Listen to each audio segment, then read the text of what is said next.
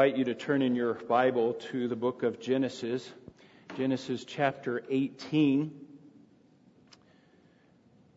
Genesis chapter 18. We will finish up this conversation that God had with Abraham. We'll begin reading in verse 22. Genesis 18, verse 22.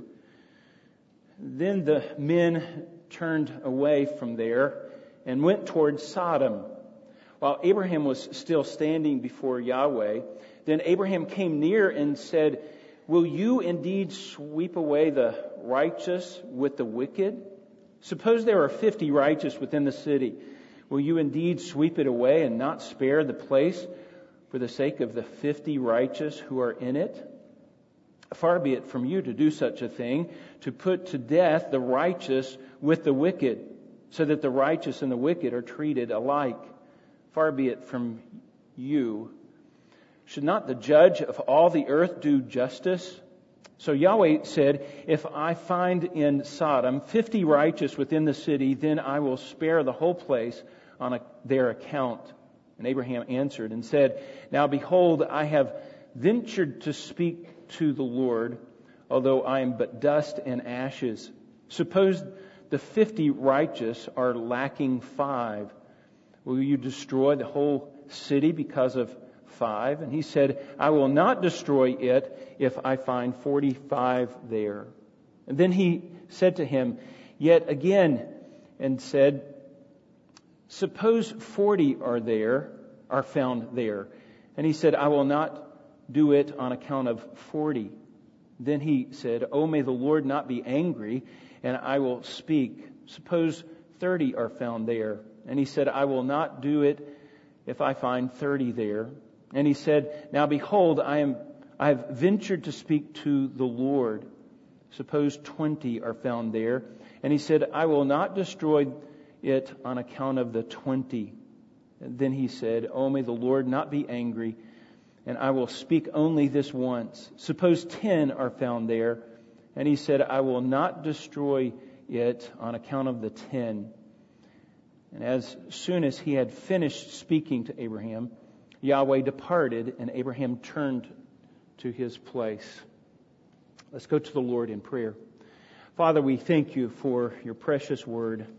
It is so good. It is the anchor for our souls. It's a wonderful thing to be able to open it and unpack its truths. Lord, I pray for clarity today and just understanding. May your Spirit work in our lives, and we pray in Jesus' name. Amen. Now, we want things to work. When we have things, we want them to work. This morning, you flipped on the light switch. You wanted that electricity to be there and to work, those lights to work, or running water, or maybe you stepped in the shower and you were glad for hot water. You're glad that the hot water tank worked. We want things to work. You got in your car, turned the keys, and you wanted that car to work. You just kind of relied upon it. You expected it to work. The pew that you're sitting in, hopefully it works. It's dependable. Something that you can count on. Your spouse is someone that you can depend upon, that you can count on. It's important that society has these things built into it, those things that are faithful, those things that are true, that work, that are reliable. Banks and stores and people to get up and go to work. We rely on those things. In fact, if we don't, we have insurance so that we can secure, make sure that things will work. But sometimes that car doesn't work. Sometimes that pew collapses. Now, hopefully it won't do that today. But sometimes those things happen. Jobs disappoint. Spouses sometimes let us down. And we don't like that. It produces anxiety in our hearts. It produces this insecurity within us when those things don't work, or when things don't work, and we want things to work. Things need to be reliable. Now, last week we saw this conversation that God had with Abraham. And in this conversation, it seems that God is changing his mind, or that Abraham is persuading God, and that, in fact, he's standing kind of in judgment over God and chiding God to persuade God to kind of change his attitude or change his mind. And if you didn't understand that Abraham was pleading with God and not trying to manipulate God, you would come to the conclusion and misunderstanding that God is vulnerable, that He is liable, that there's potential for God to change His mind. And that raises the question then, does God change His mind? And if we know Scripture, we would automatically say in our own hearts and our minds, and we would say, no, God does not change His mind. That would be inconsistent with the character of God that we see in Scripture. That He cannot lie. He is truthful. And it would indicate that God has received new information that He didn't know before, or maybe He forgot something that He didn't know, and so now He's changed His mind. And we know that is just inconsistent. That is not going to happen. God does not let us down. God is to be relied upon. He is faithful. I like what Arthur Pink says. He says, but all praise to His glorious name.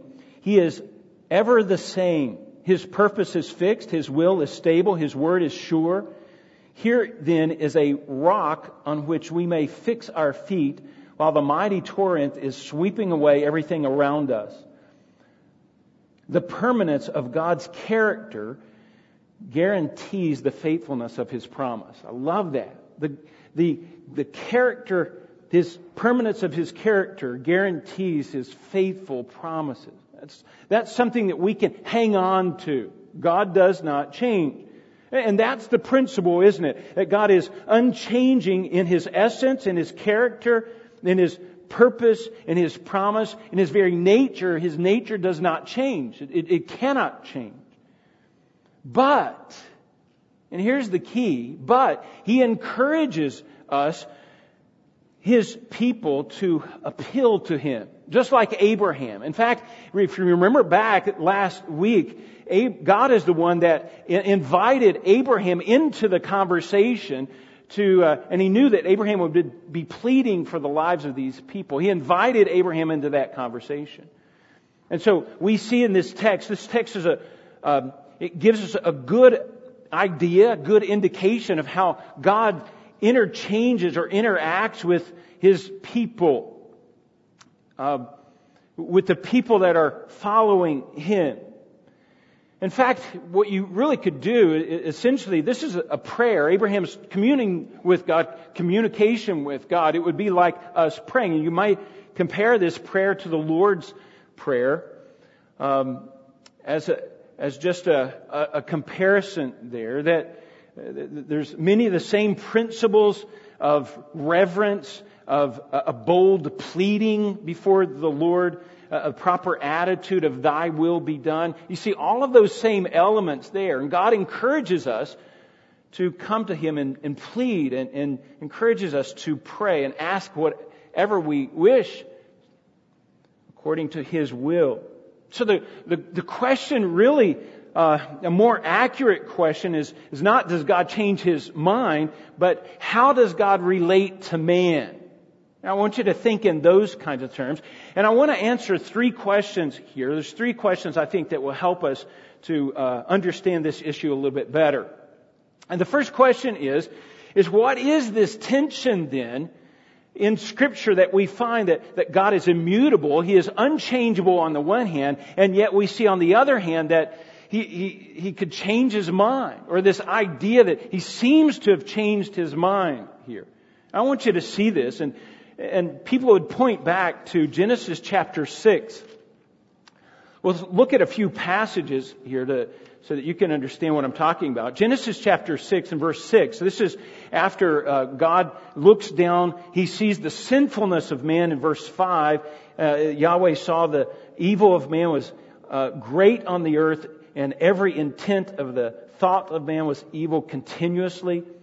And here's what it says in verse 6. Then, and Yahweh regretted that He had made man on the earth, and He was grieved in His heart. Now, does that mean that He wished He had never made man? That was a bad choice? Bad idea? Did God change His mind here all of a sudden? Let me show you another one in Exodus chapter 32. Exodus 32 and verse 12.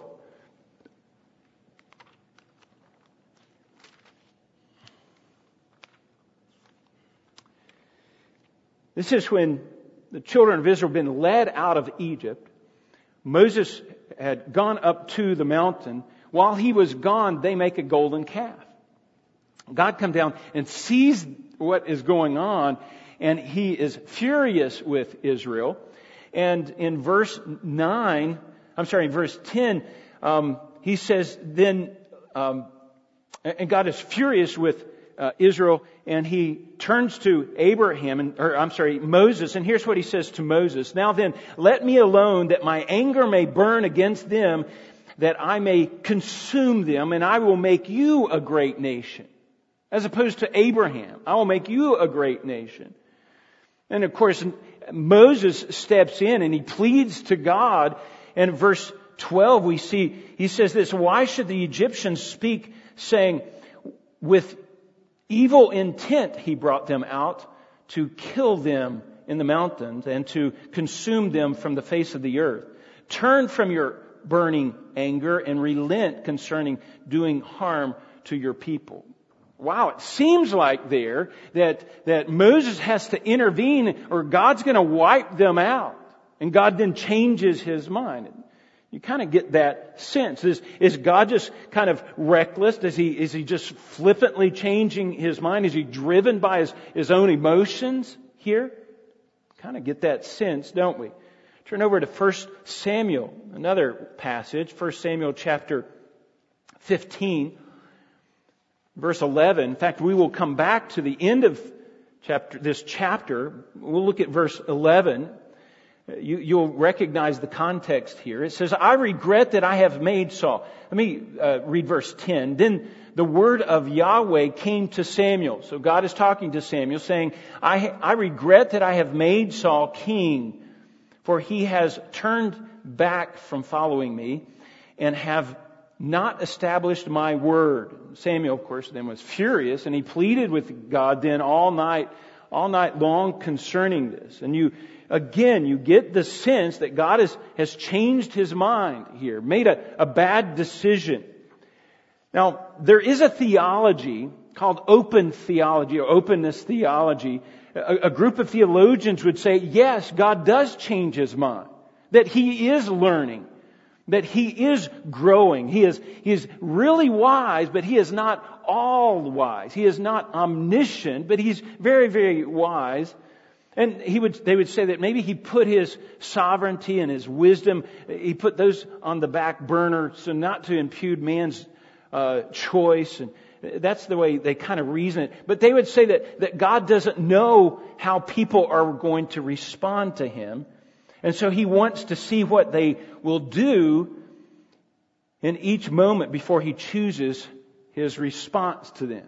So God is reacting to man in that sense, that He's waiting and anticipating, and then once He sees their decision, then He's going to make His decision. Folks, that is a gross misunderstanding of Scripture. That is not there. In fact, that's a shallow view of God. It's a shallow view of Scripture, both here. Scripture is clear that God is immutable. God is unchanging. You can look at Malachi chapter 3. Malachi chapter 3 and verse 6.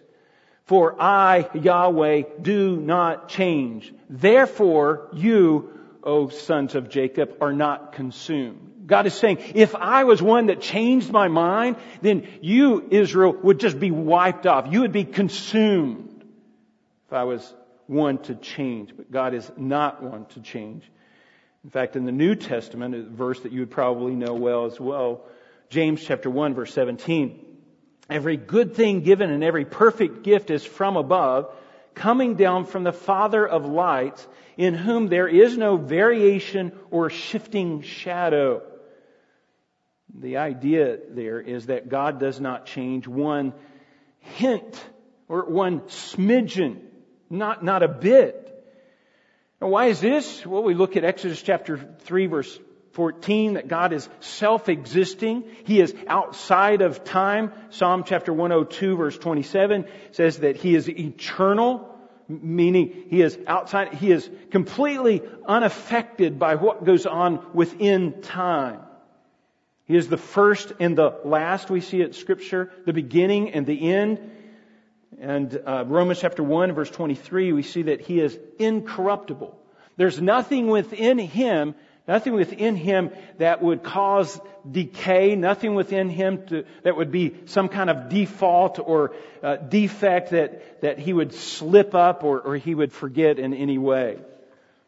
I like what, again, Arthur Pink says. He says, God cannot change for the better because He is already perfect. And being perfect, He cannot change for the worse.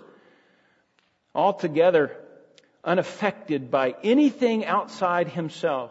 Improvement or deterioration is impossible. He is perpetually the same. That is good theology. God does not change. He is outside, completely unaffected by man. Now, we have that. We understand God is completely sovereign. His will be done, and it's just being played out in real time, and He is outside of that. But what do we do with Genesis chapter 6, verse 6, where it seems like God changed His mind? How do we harmonize the two of these things? Now, the danger here is to say, well, it doesn't really matter. This does matter. Because we're talking about the very character of God. This is not one of those issues that you can just stay neutral on and just not take a side. It's not like a soccer game where nobody wins. It doesn't matter who wins. That kind of thing. This is something you have to take a stance on. Why does it matter so important? Or why does it matter so much? Why is it so important that we get it right?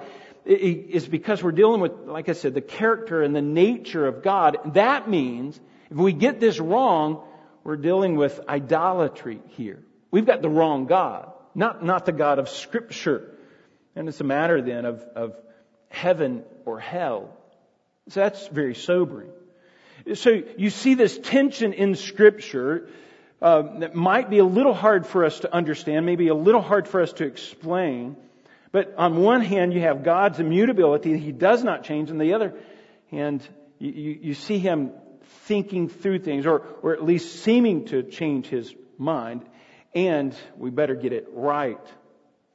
Now, I like what Dr. Mayhew says. I don't think I have this on the screen, but Dr. Mayhew says a good way to understand this apparent change in Scripture is to consider that God reveals Himself in His relationship with people. So what's going on here is that God is revealing Himself in His relationship. We see His character, His nature, on the way He deals with people. Now I want us to think through that, because there's a couple of elements that we need to keep in mind here. Number one is that this is communication. God is communicating with man. In these conversations, in these things that are happening, God is communicating with man. We need to keep this in mind. And in this communication, we have to understand that God is far different from man. God is similar to man, but He is far different from man. In fact, that was one of the sins of Israel, was that they thought that God was like them. Psalm chapter 50, verse 21 says this: "These things you have done, and I've kept silent." God says, here's your mindset. Here's what you have done. And I haven't said a word about this, but you thought I was just like you. And I will reprove you and state a case against you. I'm going to bring you into court and lay these things before you, your eyes. You thought that that I was like you, that they were bringing God down to their level. And I think that's tends to be the case with man. We bring God down to our level. But God is a good communicator. He knows how to communicate.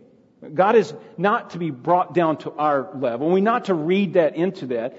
The idea is that God is communicating to man on the right level. He is communicating to man in a way that man can understand. Now just think about this. How do you communicate to a baby? You really can't. It's really hard to communicate to a baby. You can sit there and reason with them. You can sit there and talk theology to them. But they don't quite get it. Or even stretching your imagination even more. You may watch a trail of ants. Now, we have ants in our house. These little tiny ants, not cockroaches, little tiny ants, okay? And you'll see a trail of these ants. And we were wondering where were they going? And there were a few things, and we were thinking, well, there's nothing in there for those ants to get. But sure enough, they found something to get. And so I reasoned with those ants. I said, ants, now you go out and go to your own house, right? No, you just spray stuff. You get rid of those ants. How do I get down to their level and explain in their terms? Now that's the same situation that God has. I mean, God is far different from us. He is not like us. He is not the same. Yet He is a good communicator, and He gets down on our level and brings the communication down so we can understand. Now this is called anthropomorphic language, okay? It's just bringing, anthro is just bringing, it's just man, it means man. It's bringing a communication down so that man can understand. It's human physical characteristics are attributed to God. So sometimes you read the Scripture and you hear about the face of God or the strong arm of God. Or maybe that God walked with man.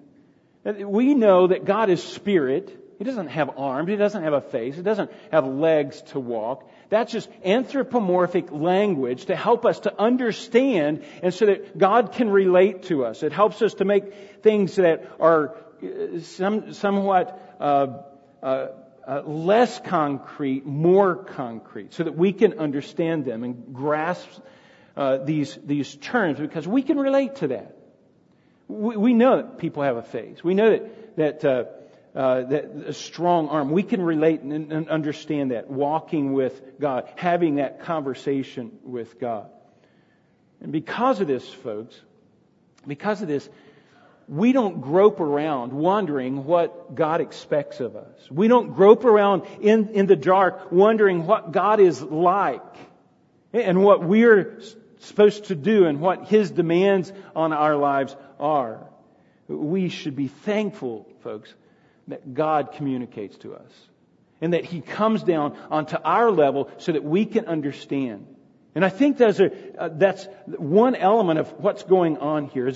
Is a good communicator. He's bringing things down into our level. Another thing that we have to keep in mind is that God is relatable.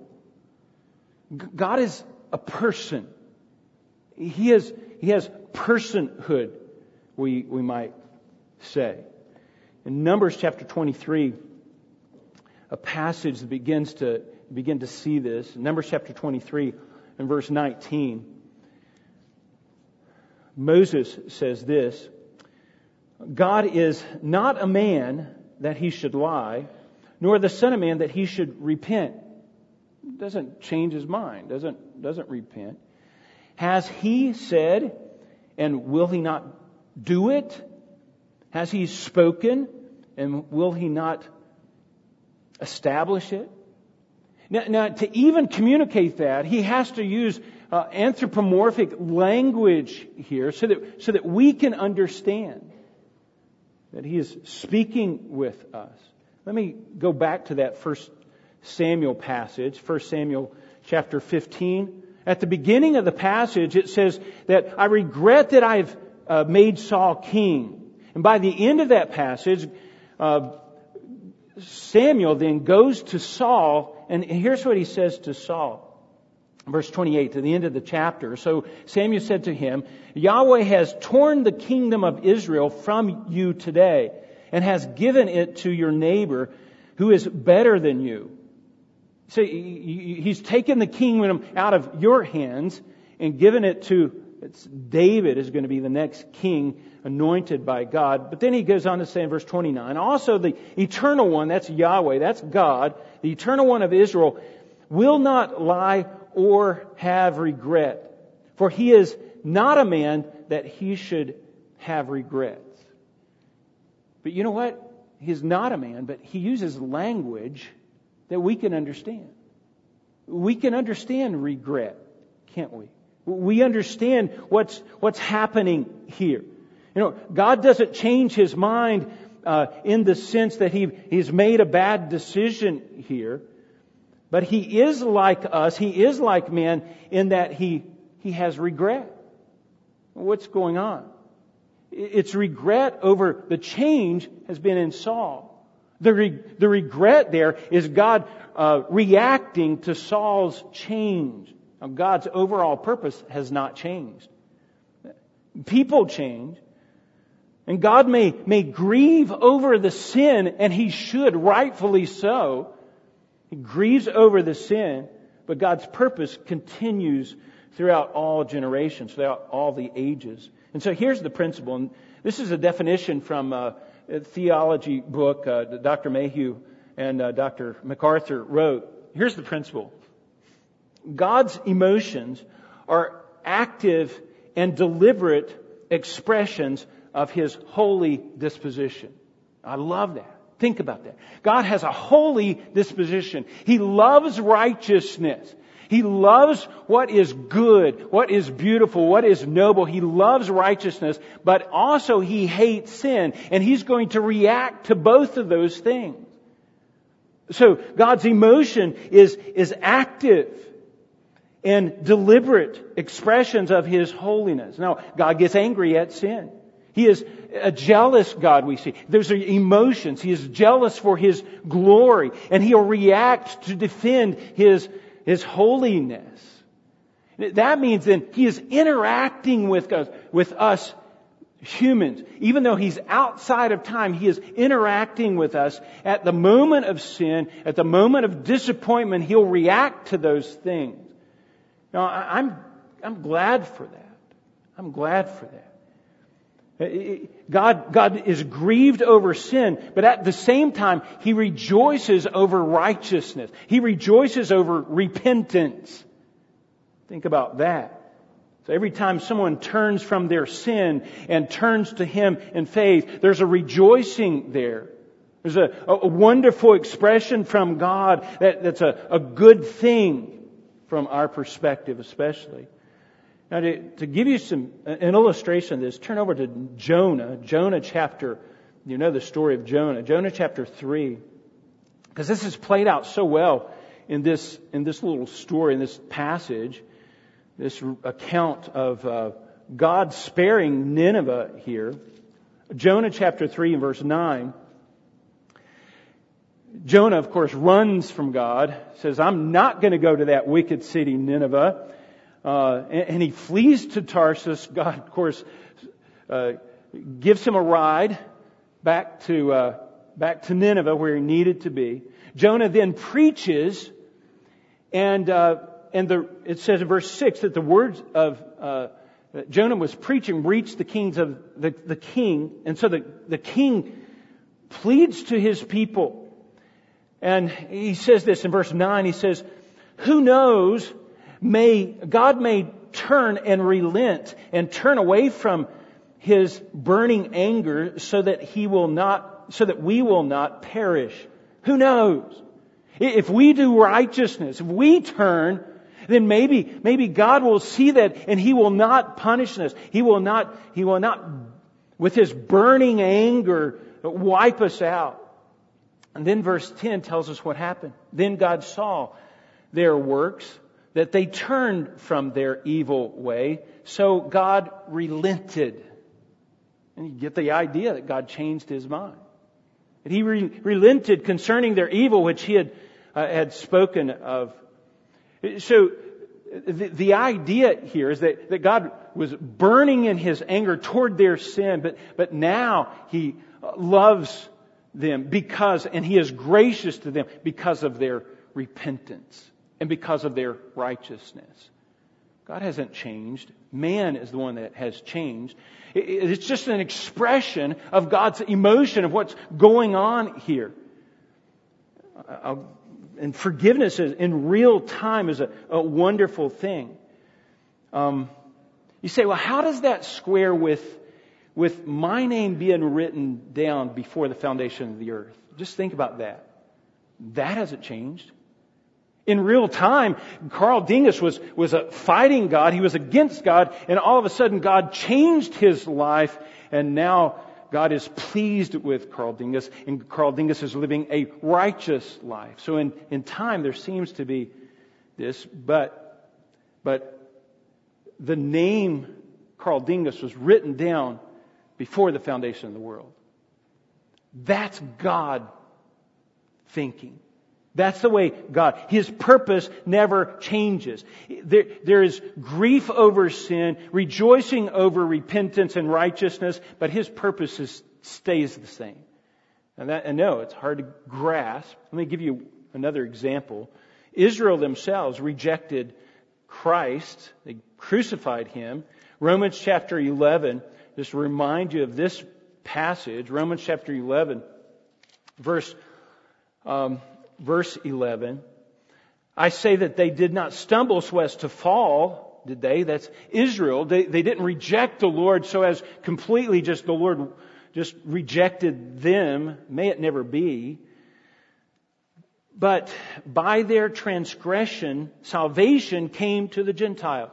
By their sinfulness, by their rejection of the Messiah, salvation came to the Gentiles to make them jealous, he goes on to say.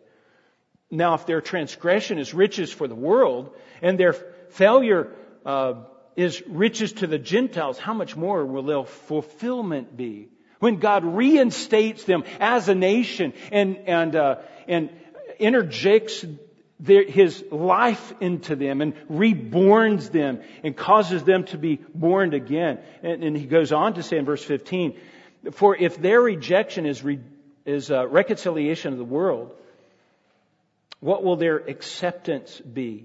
But life from the dead. It's going to be a wonderful thing. Did God change His mind? Did God change His plan? No, not at all. That was the plan from the very beginning. The plan from the very beginning. God did not reinvent His plan. It was all part of God's plan. Even that rejection of His Son is part of God's plan. Even when His Son was hanging on the cross and He turns His back against His Son, that grief, did He hate His Son? Did He reject His Son? Well, He rejected Him hanging on the cross because He was carrying our sins. And the wrath of God just poured on Him instead of us. And so what we see in this plan of salvation is the range of emotion from love and compassion to the wrath of God, to grace and love and pity. The whole range of emotion then is on display, and it's part of God's glory. All of it's part of His glory. God is a good communicator. And despite His great difference between man and God, He is a good communicator. He can use language that communicates that He relates to man, that we can understand. And that's what's happening here. Nothing is lost in translation with God. Now, I just want to apply this in a couple of ways. Because our image of God, our understanding of God is the most important part of us. It's the most important thing about us, and that's our theology, our understanding of God. Most important thing. In fact, one theologian said, no society raises above their understanding of God. No society raises above their understanding of God. This affects our understanding of God, right? And we emphasize the sovereignty of God at Daniel's Bible Church, and it's right. God is sovereign. His plan is going to be laid out there. His plan is going to be from the beginning to the end. It's all going to be perfectly laid out. It's perfectly done. But God is not just some kind of computer up in the sky. He's not just some kind of big brain that started everything working and it just kind of it just disconnected. But God is a passionate God.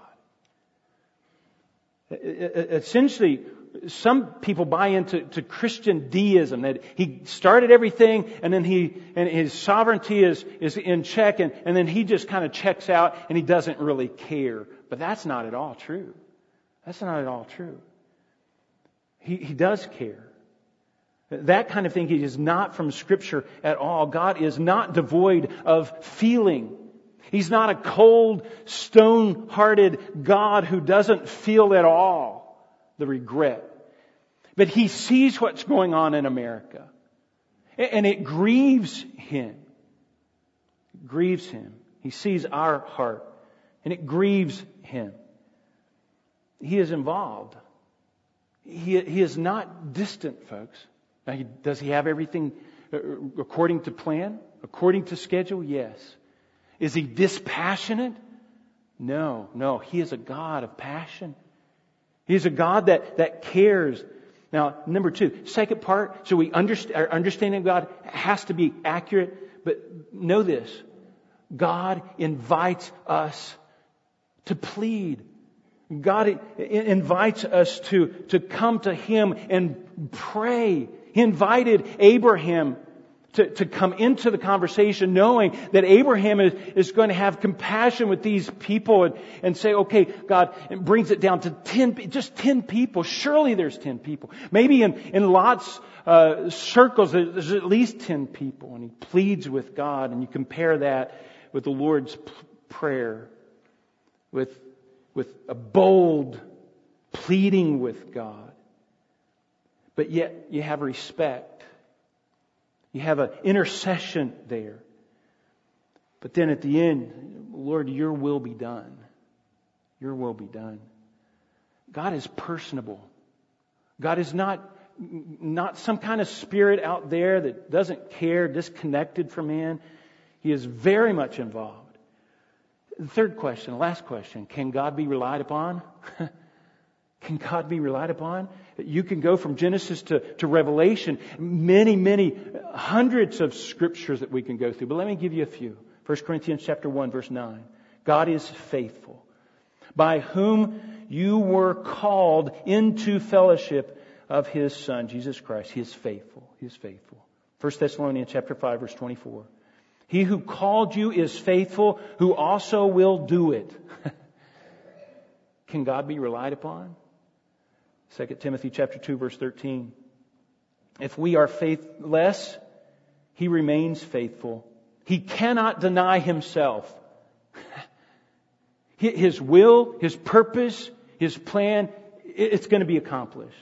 Lamentations chapter 3, I love this verse. It's talking about God's mercy. It just says, His mercy are new every morning. They are new every morning. He says, great is Your faithfulness, O Lord. Great is Your faithfulness, O Lord. Matthew chapter 24 says, it talks about the heavens and the earth will pass away. And we depend on that earth, that heaven up there, right? That's the sky, all the stars, the moon, the sun at day. And we depend on this earth. We don't even think about that. But someday, folks, that's going to pass away. But you know what's not going to pass away? His Word. That's faithfulness. God's promise. God keeps His promise. I like what MacArthur says here. The only one we can count, or we can trust without reservation is God. Because of His character, He cannot lie. Whatever He says or does is absolutely true. He has no ability to contradict Himself.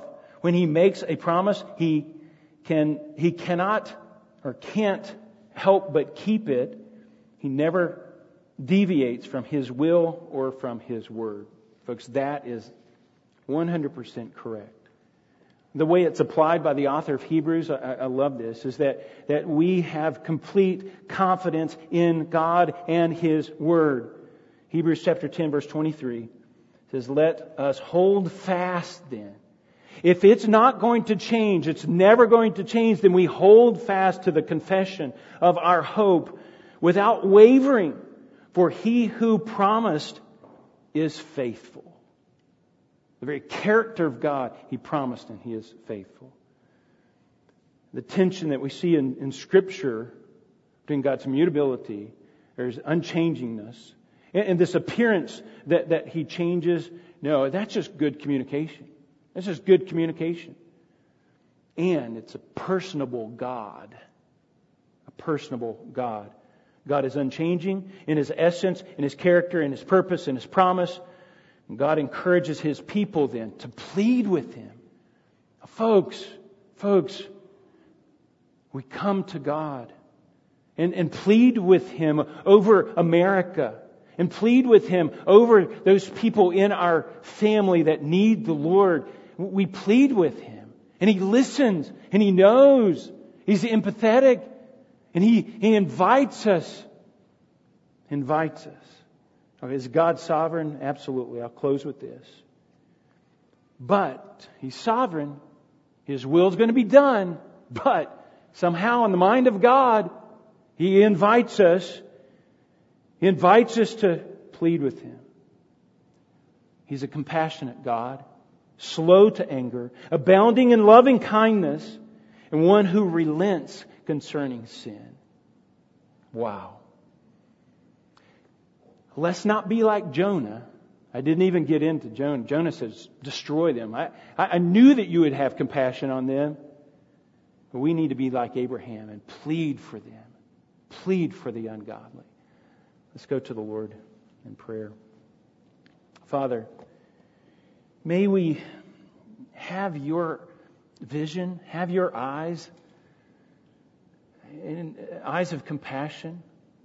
Lord, we look at this world and we just think, why have You not already destroyed this earth? Why have You not just sent fire and just destroyed them all? You are patient. You are a God of compassion. Lord, may we have Your eyes. And then, Lord, may we plead to You. May we come with compassionate pleas for our family members, those who are unsaved. And our country is going down a completely different road now. Almost a completely different world than was 10, 15, 20, 30 years ago. And Lord, You see what's happening. And Your heart is grieved. May our heart grieve. But Lord, may we be people of compassion as well. Father, we thank You for Your word. Thank You for being a good communicator and communicating these things to us. And then sending us Your Spirit so that we can know for sure through the gift of the Spirit. Lord, You're so kind to us. Thank You for allowing us to just worship You today. And we pray these things in Jesus' name. Amen.